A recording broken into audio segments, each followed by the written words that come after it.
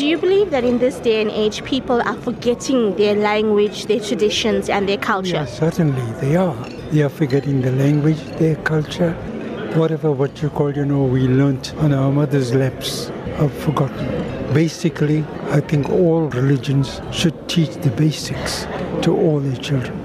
It starts at the home.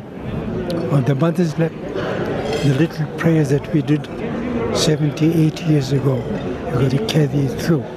So that when we do this in our own homes, our children will also learn from us. So the succeeding generations will have this. And what's the importance of maintaining our culture and tradition? It is. And Mariammen Temple is doing a fantastic job. If you go out there, you'll see the people enjoying themselves, while also divinity is there, religion is there, and also enjoyment is there. God is not all serious. Not all. His work and play must be combined. So what advice can you give to encourage them to start practicing our culture, traditions and religions? It starts at the home. The mother has got to make certain that all the prayers in Tamil, Telugu, in Hindi, Urdu are learnt from the time they could speak.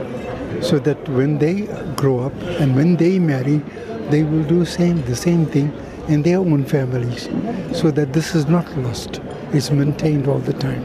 And what does it feel like to be a recipient of this award? I'm thrilled. I'm greatly humbled. But at the same time, I think it's a privilege. It's a recognition for people that engage in the kind of work that I've been engaged in as a volunteer and as a servitor, serving the Lord. When you serve mankind, you serve God.